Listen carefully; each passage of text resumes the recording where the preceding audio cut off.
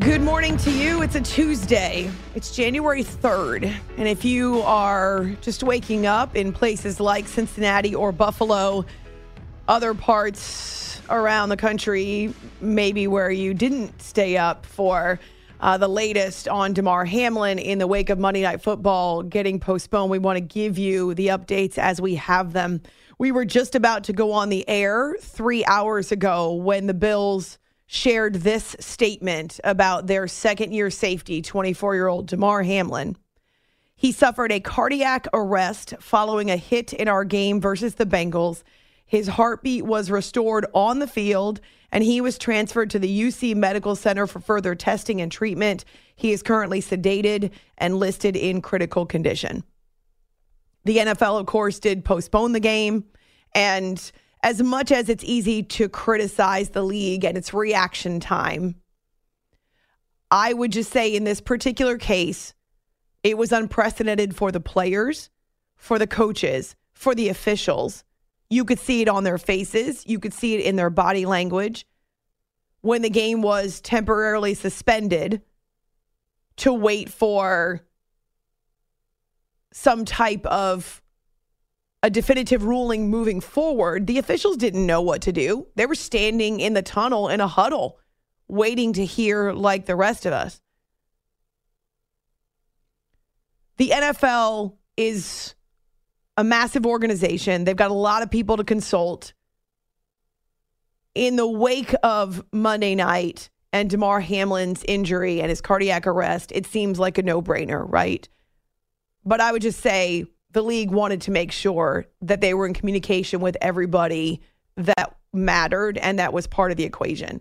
And because it was unprecedented for them, I'm okay with them taking a few extra minutes. I'm not generally a ranter. You know, I usually take an irreverent approach to sports anyway. And in this case, the NFL did the right thing. And so it took a few extra minutes. Okay. The teams were in the locker rooms. They seemed to know even before we did, before the fans did there at Paycor Stadium, because the equipment teams were starting to pack up on the sidelines. I can understand in this world of immediate and instant reaction, how often do we criticize organizations, media outlets for jumping the gun, for not having a statement ready, or for putting out information that's erroneous. Roger Goodell was on the phone with his people there in Cincinnati. They were communicating with both coaches as well as the officials. We saw video of that even after the game was suspended, which was about 9:18 Eastern time. The ambulance left the stadium a few minutes later. The game is officially postponed 35 minutes after that. In my opinion, 35 minutes is not an eternity. It may have seemed like that, but the NFL was trying to get everybody on the same page and put out a statement. And no doubt, we're hoping for a positive update on Damar's condition from the hospital. So consider that element as well. Of course, the NFL was waiting for some information just like the rest of us were. That's all I cared about. That's all I cared about was hearing some update on his condition. I know many of you feel the same way. So in that case, think about the NFL's position, but also think about the teammates. Think about the coaches. The Buffalo Bills ended up flying home and landed in Western New York about 2:45 Eastern time. Their sideline reporter who was on the team plane, Sal Capaccio, was in his car, heard us talking about Damar, sent me a text message and said, hey, I can call in if you want me on the air for a couple of minutes, which of course I very much appreciated. He actually thanked us for allowing him to talk about it for a little bit because he was shaken, as was Mike Petraglia, who joined us from Cincinnati in the first hour of the show. We've trimmed those conversations a little bit so that we can present to you some of the important stuff. It's unprecedented. It's uncharted territory. And even though at times we as members of the sports broadcasting community can come across as more clowns and ranters, and we're big on our opinions and our predictions. This type of event, it is emotionally draining for us too. And by us, I mean the reporters on site. So for Mike and Sal to both volunteer to share what they knew, to give us their perspectives and their insights is a big deal to me, and I appreciate them doing it. So we'll hear from Mike here coming up in moments, and then Sal about 30 minutes from now. Again, Damar Hamlin suffered a cardiac arrest, so this was not a hit to the head, a blow to the shoulders or the neck. We see those, I want to say, on a regular basis, but it's something that we see multiple times during the year. And instantly, that's where my mind went because of how he staggered backward and fell to the field, fell to the turf. He initially had stood up following the tackle on T. Higgins. Still, though, I thought this is a scary moment. Hope they get out there right away. I assumed that they would have to put him in concussion protocol. And then you start to see the cameras on the faces of the athletes and the coaches. And this is different. They deal with head injuries. They deal with concussion protocols. There are dozens of players from every team that end up in concussion protocol over the course of a season. And I'm not saying that isn't scary, only that it's a little more common. I mean, these guys are conditioned now that this is a part of it. But to see tears running down the faces of the Bills' defense, Stephon Diggs crying himself, Josh Allen in total shock and really terrified for his teammate. He's got his mouth covered for a good 2-3 minutes, and his eyes are turning red. Sean McDermott is walking up and down the sidelines initially, talking to no one except for God. So he's clearly praying. You could see that with multiple athletes and coaches speaking out loud, but not to another human.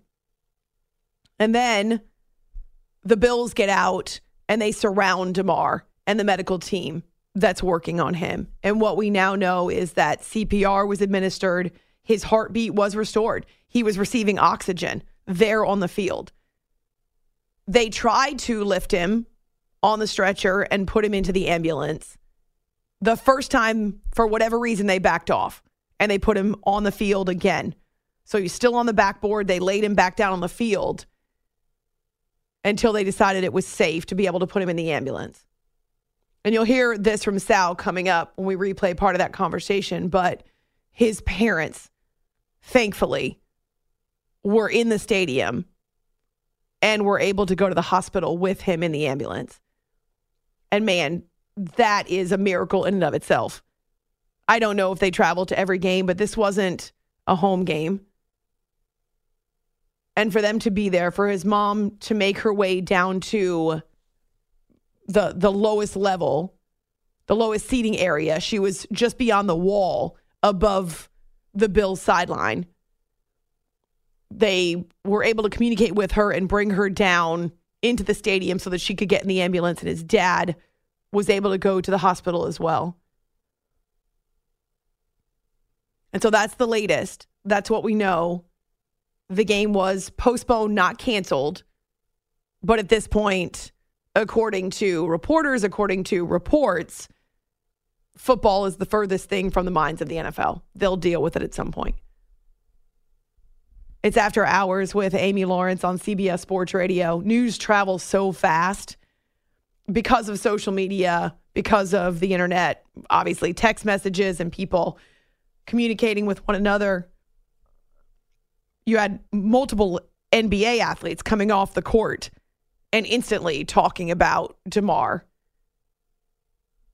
It seems like every football player in the NFL was using his social media platform to ask for prayers. And I've retweeted some of what I've seen. I'm sure for those of you who are on Twitter and Facebook, you've been monitoring as well.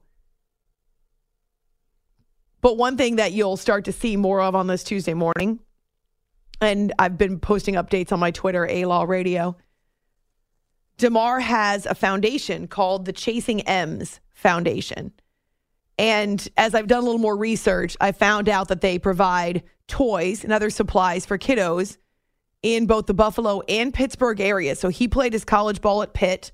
He was a 6th-round draft pick in 2021 to the Bills. And he was pressed into starting duty because of an injury earlier in the year to Micah Hyde. And so he's been on the field. He's been racking up tackles. He's part of the Pro Bowl conversation.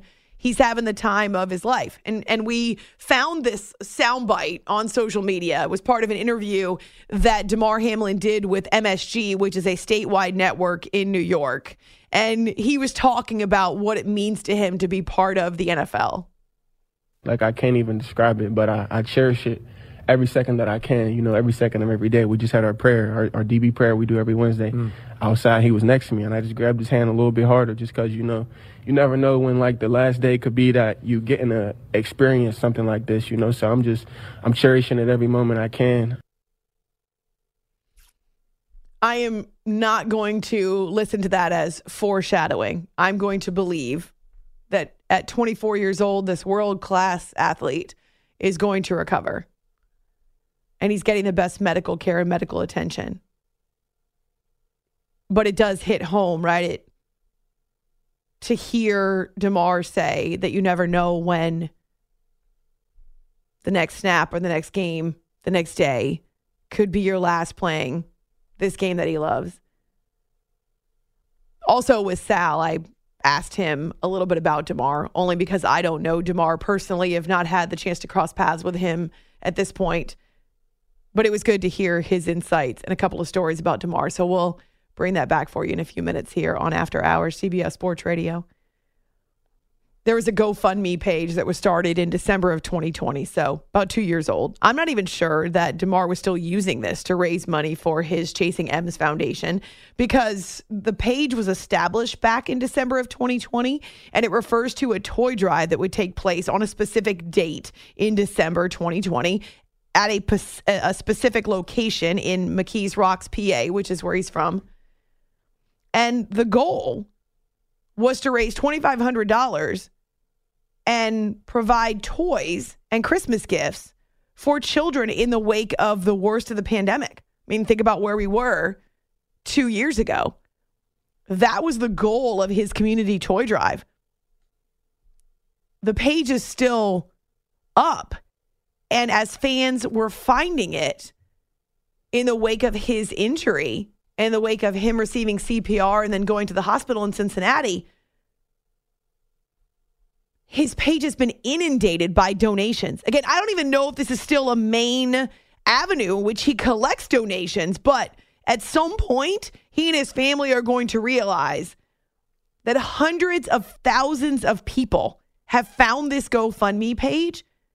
And I've been delivering the updates, but I just want to give you the latest for those of you who are waking up now at almost 5:15 in Buffalo and Cincinnati and other Eastern time zone cities. 123,000 plus donations, now pushing the money raised to $3.16 million.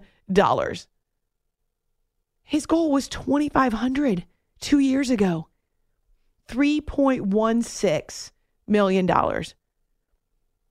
I read a little bit. He actually wrote a note on the front of the GoFundMe page, and I read a little bit of it earlier. I'll just read a couple of lines from it again because you kind of get some insight into who he is as a man and what his heart is all about. As I embark on my journey to the NFL, I will never forget where I came from, and I am committed to using my platform to positively impact the community that raised me. This campaign gives you the chance to contribute to our first initiative and positively impact children who have been hardest hit by the pandemic. And there is a spot. You can go and you can look at his page. The link is all over social media now. But his name is listed as the organizer. There's contact information to reach out to Damar Hamlin. And there's a spot where people can offer words of support. Like, that's literally the title of this section, words of support.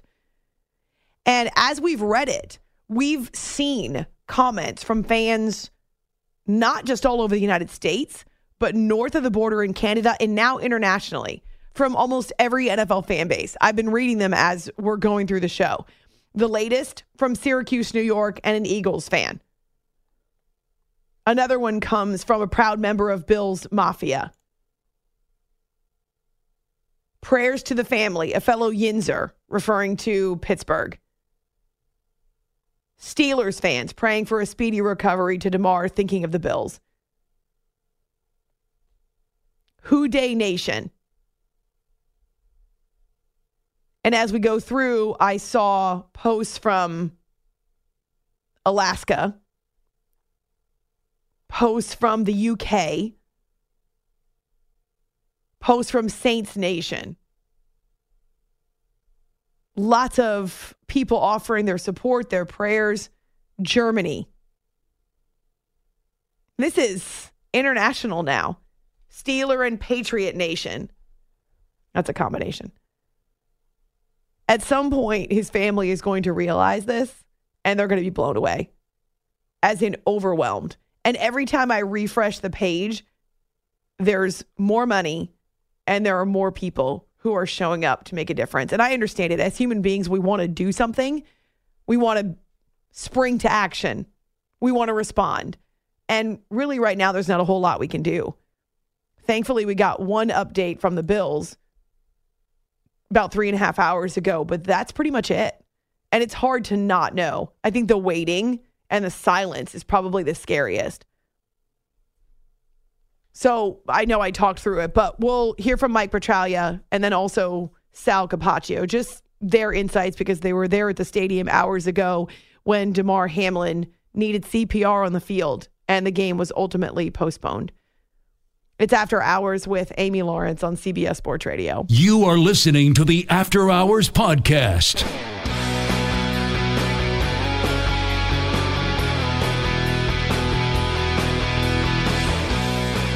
Mitchell out front against Caruso. Gets by Caruso. Drive. Scores!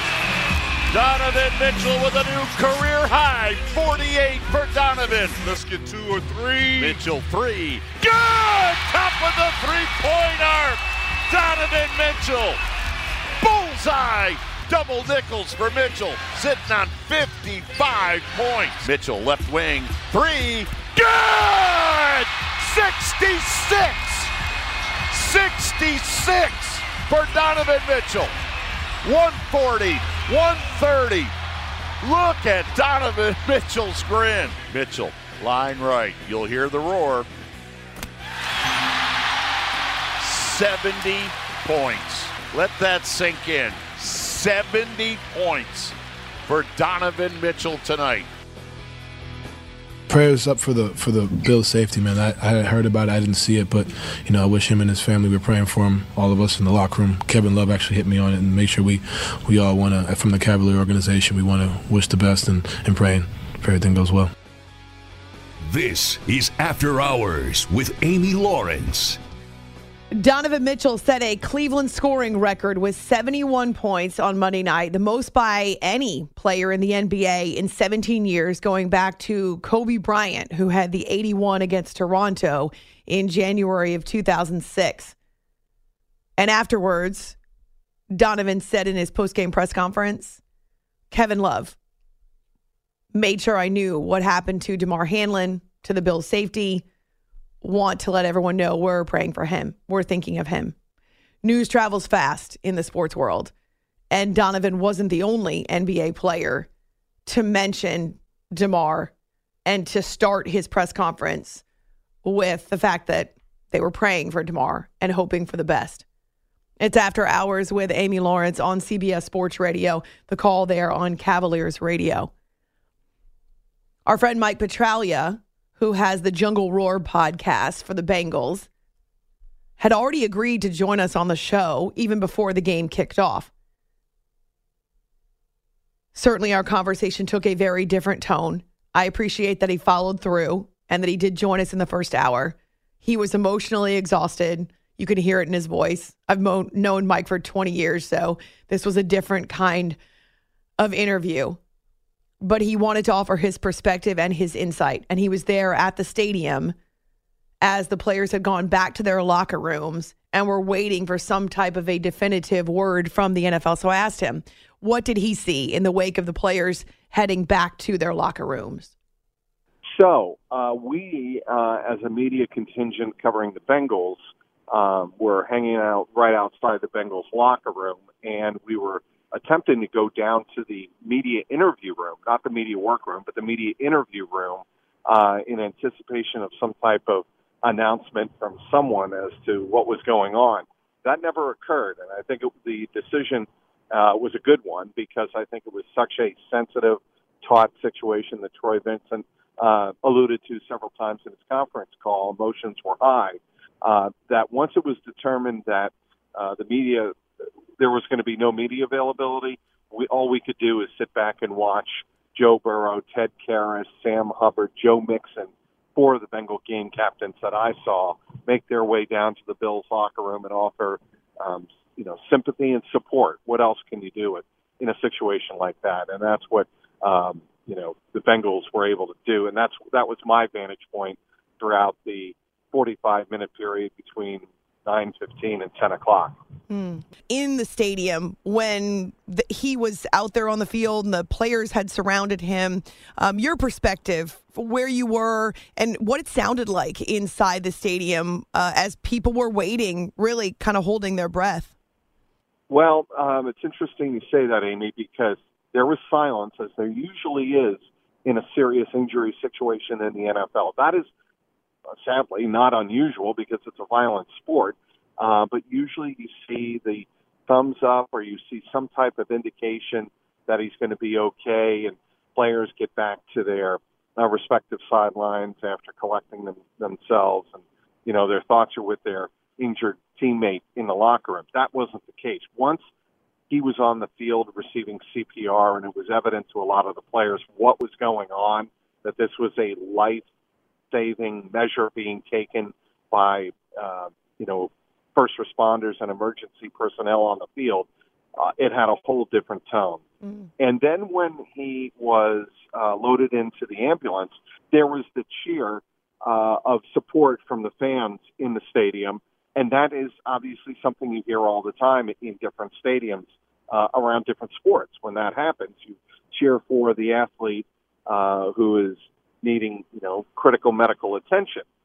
But once that happened, it was obvious that Sean Smith, the referee, and Sean McDermott of the Bills and Zach Taylor, when they got together, the game was not going to resume.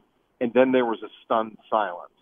There was you could hear a pin drop in Paycor Stadium tonight, Amy. It was unlike any environment I have ever been in, because I think I'd say 80 to 85% of the people sensed what was going on. The excitement, the adrenaline, all of the anticipation for this game, and it comes to a grinding halt. So, as you point out, it was from one extreme to the other. So that's one thing that really struck me. We see teams rally around an injured player and the medical staff out there on the field. We even see ambulances periodically on a field. Right. But what I think really indicated to me that this was something extreme, the facial expressions and the looks on the faces of not just the Bills, but also the Bengals, who very quickly realized this was different. Very much so, Amy. And I'll tell you another thing. It really struck me when the teams went to the locker room, because I said to a couple of my colleagues sitting around me in the press box at Paycor, I said, they're not coming back out. There is no way, after seeing what they just saw, that they're going to be able to play and resume play in this game tonight. And, essentially Troy Vincent confirmed that on the conference call, that it was a very emotional, raw, a very difficult situation emotionally for players to handle and coaches to handle, because the league really had not ever seen anything like this on this scale before. And when you hear that kind of language and verbiage from a former player like Troy Vincent, I don't take those words lightly. I think the league was shuddered at what they were watching on TV, and they put into place an emergency action plan. They administered it, I think, the best way they could. and they made the best decision that they possibly could, and that was to postpone the game and consider the life of, a fellow NFL player and put that at the top of the list in terms of priority. Mike Petraglia at Trags on Twitter did follow through and called into the show a completely different tone and perspective, and he was emotional. I know him. He takes his job very seriously. This is something that was completely unexpected, obviously, and unprecedented. And the number of NFL players or veterans that I've heard or seen express that they've never seen anything like this before. We've talked to former players here on the show, and I've got some who are friends of mine. I've asked them, have you ever seen anything like this? No. And so I think in the kind of the wake of that, maybe understanding that the NFL was also in an unprecedented situation and wasn't considering going back to football. We heard that from Troy Vincent. That whole 5 minutes to warm up and then get back on the field was nonsense. He called it ridiculous. We were never going to go back to football. Mike says the same thing. It's fairly obvious that these teams, the coaches, the officials, they were just waiting for the official word from the NFL. But they were not planning on going back out on the field either. And it's one of those situations, one of those nights when the game didn't matter. A man's life hung in the balance, still hangs in the balance this morning. So who cares about scores or playoff seeding in that moment? The league did the right thing. The teams handled it as best they can to try to take care of their guys. The Bills are back home in Western New York. They landed about 2:45 Eastern time. And when they did, when sideline reporter Sal Capaccio got off the plane, he sent me a text and said, hey, I can come on and talk if you want for a couple of minutes. And he did. So you'll hear his perspective after the break. It's After Hours with Amy Lawrence on CBS Sports Radio. You are listening to the After Hours podcast.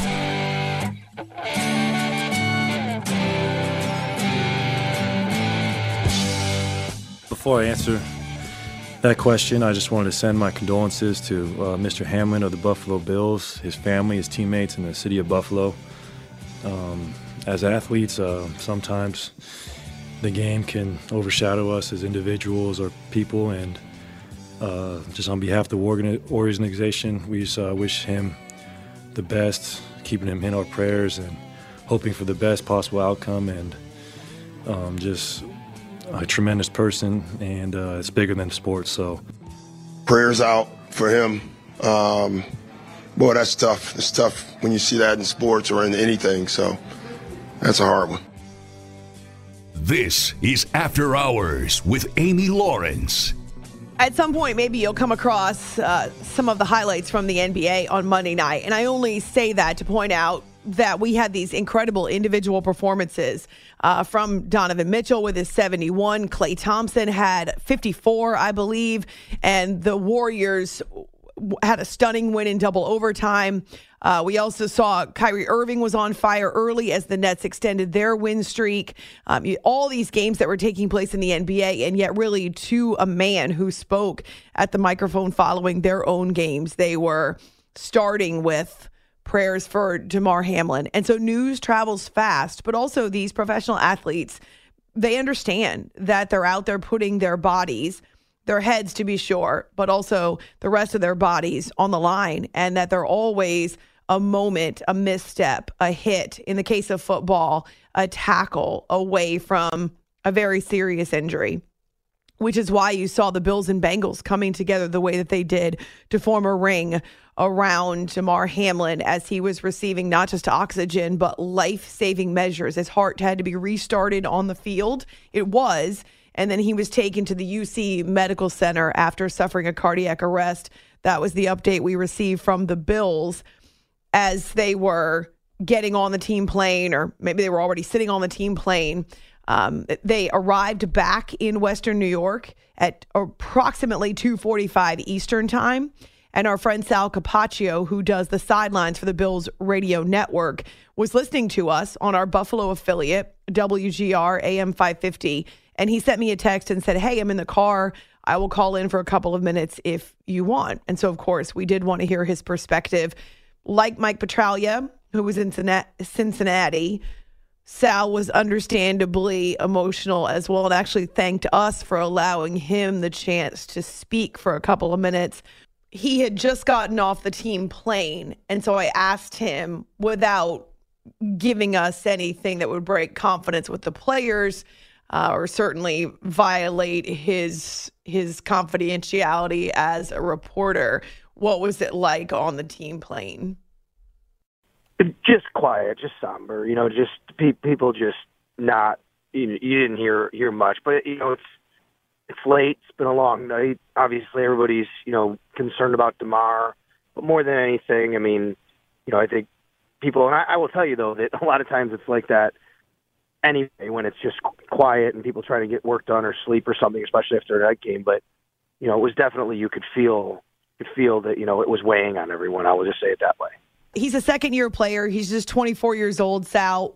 What kind of a young man is he? What kind of a guy is he? So funny. I was thinking about all that on the way back tonight, and I have two funny stories about DeMar that'll kind of give you some insight on that. Number one, DeMar took over really for Micah Hyde when Micah got hurt, and he's been the starting for Micah Hyde ever since.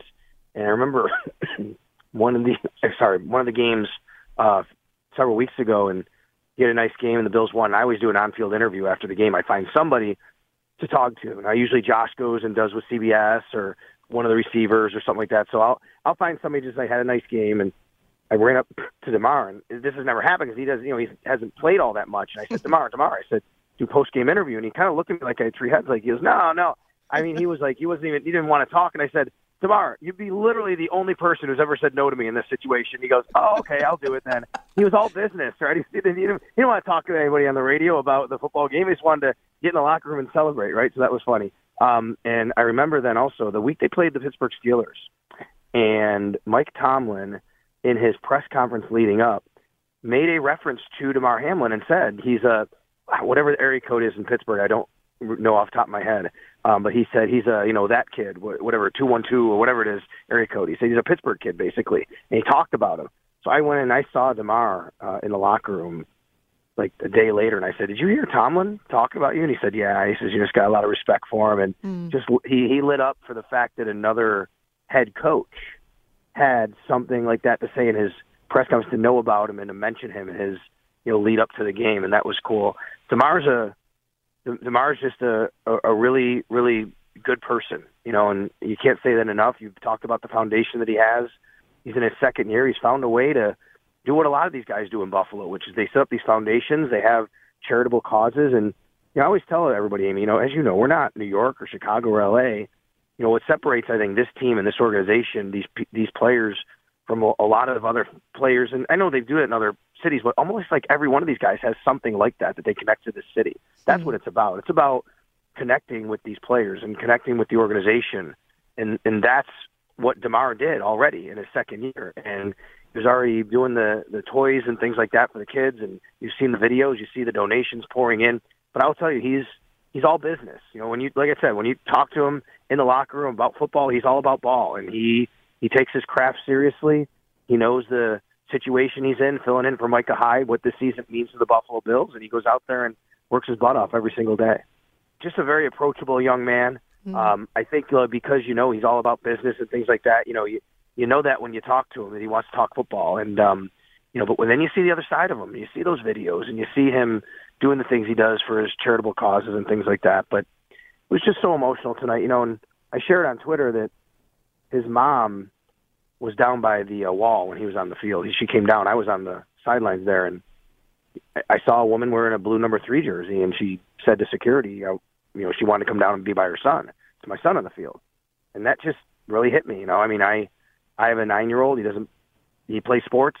I grew up playing football, and my mom was involved in my life, and we're all been around. I coached high school football. I know what it means to have, a parent that, is concerned like that. And now you hear in the ultimate arena here in Monday Night Football in this situation where this was happening. And, I don't even think by that time we all knew the severity of it, but I remember that happening. And the way that the stadium is constructed at Paycor Stadium is you couldn't get right down on the field. So there was a security guard there, and then the Bills team chaplain was walking over. And in fact, if I remember correctly now, I think back, Dane Jackson actually played with DeMar at Pitt and he's one of his teammates here in Buffalo. He got the attention of the Bills team chaplain, pointed out Damar's mom.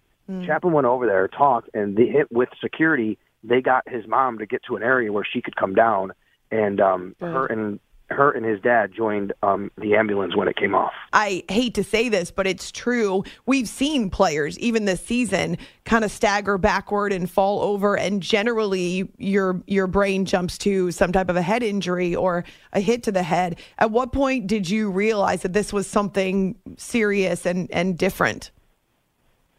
So when the play was over, like you said, it's kind of a different injury. Like he wasn't down, he got up. And I didn't know who it was, but I specifically saw him fall. And when I saw him fall, he fell backward motionless. And I got concerned right away. Now, that's part of my job as a sideline reporter, is to literally, after every play, just kind of scan to see if there's anybody who's getting up slowly, something like that. Well, I saw him fall. We didn't know who it was on the broadcast. We didn't know who it was initially because I think Jordan Poyer was there making the tackle, and someone had said that Poyer was there, but he got up. And then so we couldn't tell. So that's what I saw. But then my next thing that I saw was there were Cincinnati Bengals players immediately calling for someone to come off the sideline. When you see that, and you've been around enough, you know that when they know that quickly that there's something wrong, there's something very wrong. So as soon as that happened, my thought was initially, of course, a neck injury, right? We saw that happen with, speaking of Dane Jackson, that happened to him on Monday night against the Tennessee Titans earlier this year, you remember. And he went off in an ambulance, and right away, bam, you see people calling for people. So that was what I saw. I saw him fall backward, motionless, hit the ground, and he wasn't moving. And Bengals players were calling for medical personnel to come out on the field. And what really struck me, when I knew, the time, Amy, that I knew that was the most serious, something I've never seen before. Bills players went out on the field, and the staff, every single person on the sidelines went out on the field and formed a huge circle with their backs to Damar and their fronts to the fans so that no one could see what was happening. Mm-hmm. And that's when I knew something severe was going on in that area. And then were they performing CPR? That's what you think. And then sure enough, that's what was happening. Sal Capaccio, Bills sideline reporter, who sent me a text when he got off the team plane in Western New York. There is more to that conversation, but I wanted to gauge his perspective. Every stadium's different, and so when he says he didn't even realize who it was initially, and also that it's his job to scan the field and make sure everybody gets up, Damar Hamlin did initially get up after administering the tackle on T. Higgins, and then when he was trying to stand upright and kind of move, he fell backward, nearly taking out a Bengal with him. And right away, there were guys who were surrounding him and calling for medical personnel, as you hear with Sal. So scary moments. And as much as it's easy to pile on the NFL and it took too long and what was happening, why weren't they calling the game? I mean, think about the thousands and thousands of people that are in the stadium, as well as them wanting to make sure that they have put together a statement, potentially waiting for an update and hoping that they were going to get some positive news from the hospital. But Roger Goodell was on the phone with the ops manager who was there on site in Cincinnati. And according to the reports, she was passing the phone back and forth between Sean McDermott and Zach Taylor, who there are multiple videos of the two of them underneath the stadium. We also know that the Bengals captains left their locker room and went to the Bills locker room just to check on the Bills and how they were doing. And then ultimately, Stephon Diggs, as well as other members of the Bills front office staff, the coaching staff, they went to the hospital. Stephon apparently wasn't going to be allowed in and said, I have to be with my teammate. And so he kind of forced his way into the hospital. They allowed him in. And then what Sal told us is that everybody went back to Buffalo on the plane. Except for maybe Brandon Beane. He wasn't sure if the GM had stayed behind, but all the players were on the plane. Football becomes secondary, really doesn't matter in the wake of a scary moment like this one. Ultimately, though, the NFL will have to decide what to do about this game. It does have implications when it comes to seeding, when it comes to playoff standing and that top seed. But at least on this Tuesday morning, the numbers that matter more to me are the ones that are continuing to pile up on the GoFundMe page for Damar Hamlin. And even as we get off the air here, we've been tracking this throughout the night. I'm hitting the refresh button so I can give you the latest. The Chasing M's Foundation GoFundMe page for a community toy drive that was started back in December of 2020. $3.185 million raised. Donations now at $124,000 from all over football fans. Way to go. It's After Hours, CBS Sports Radio.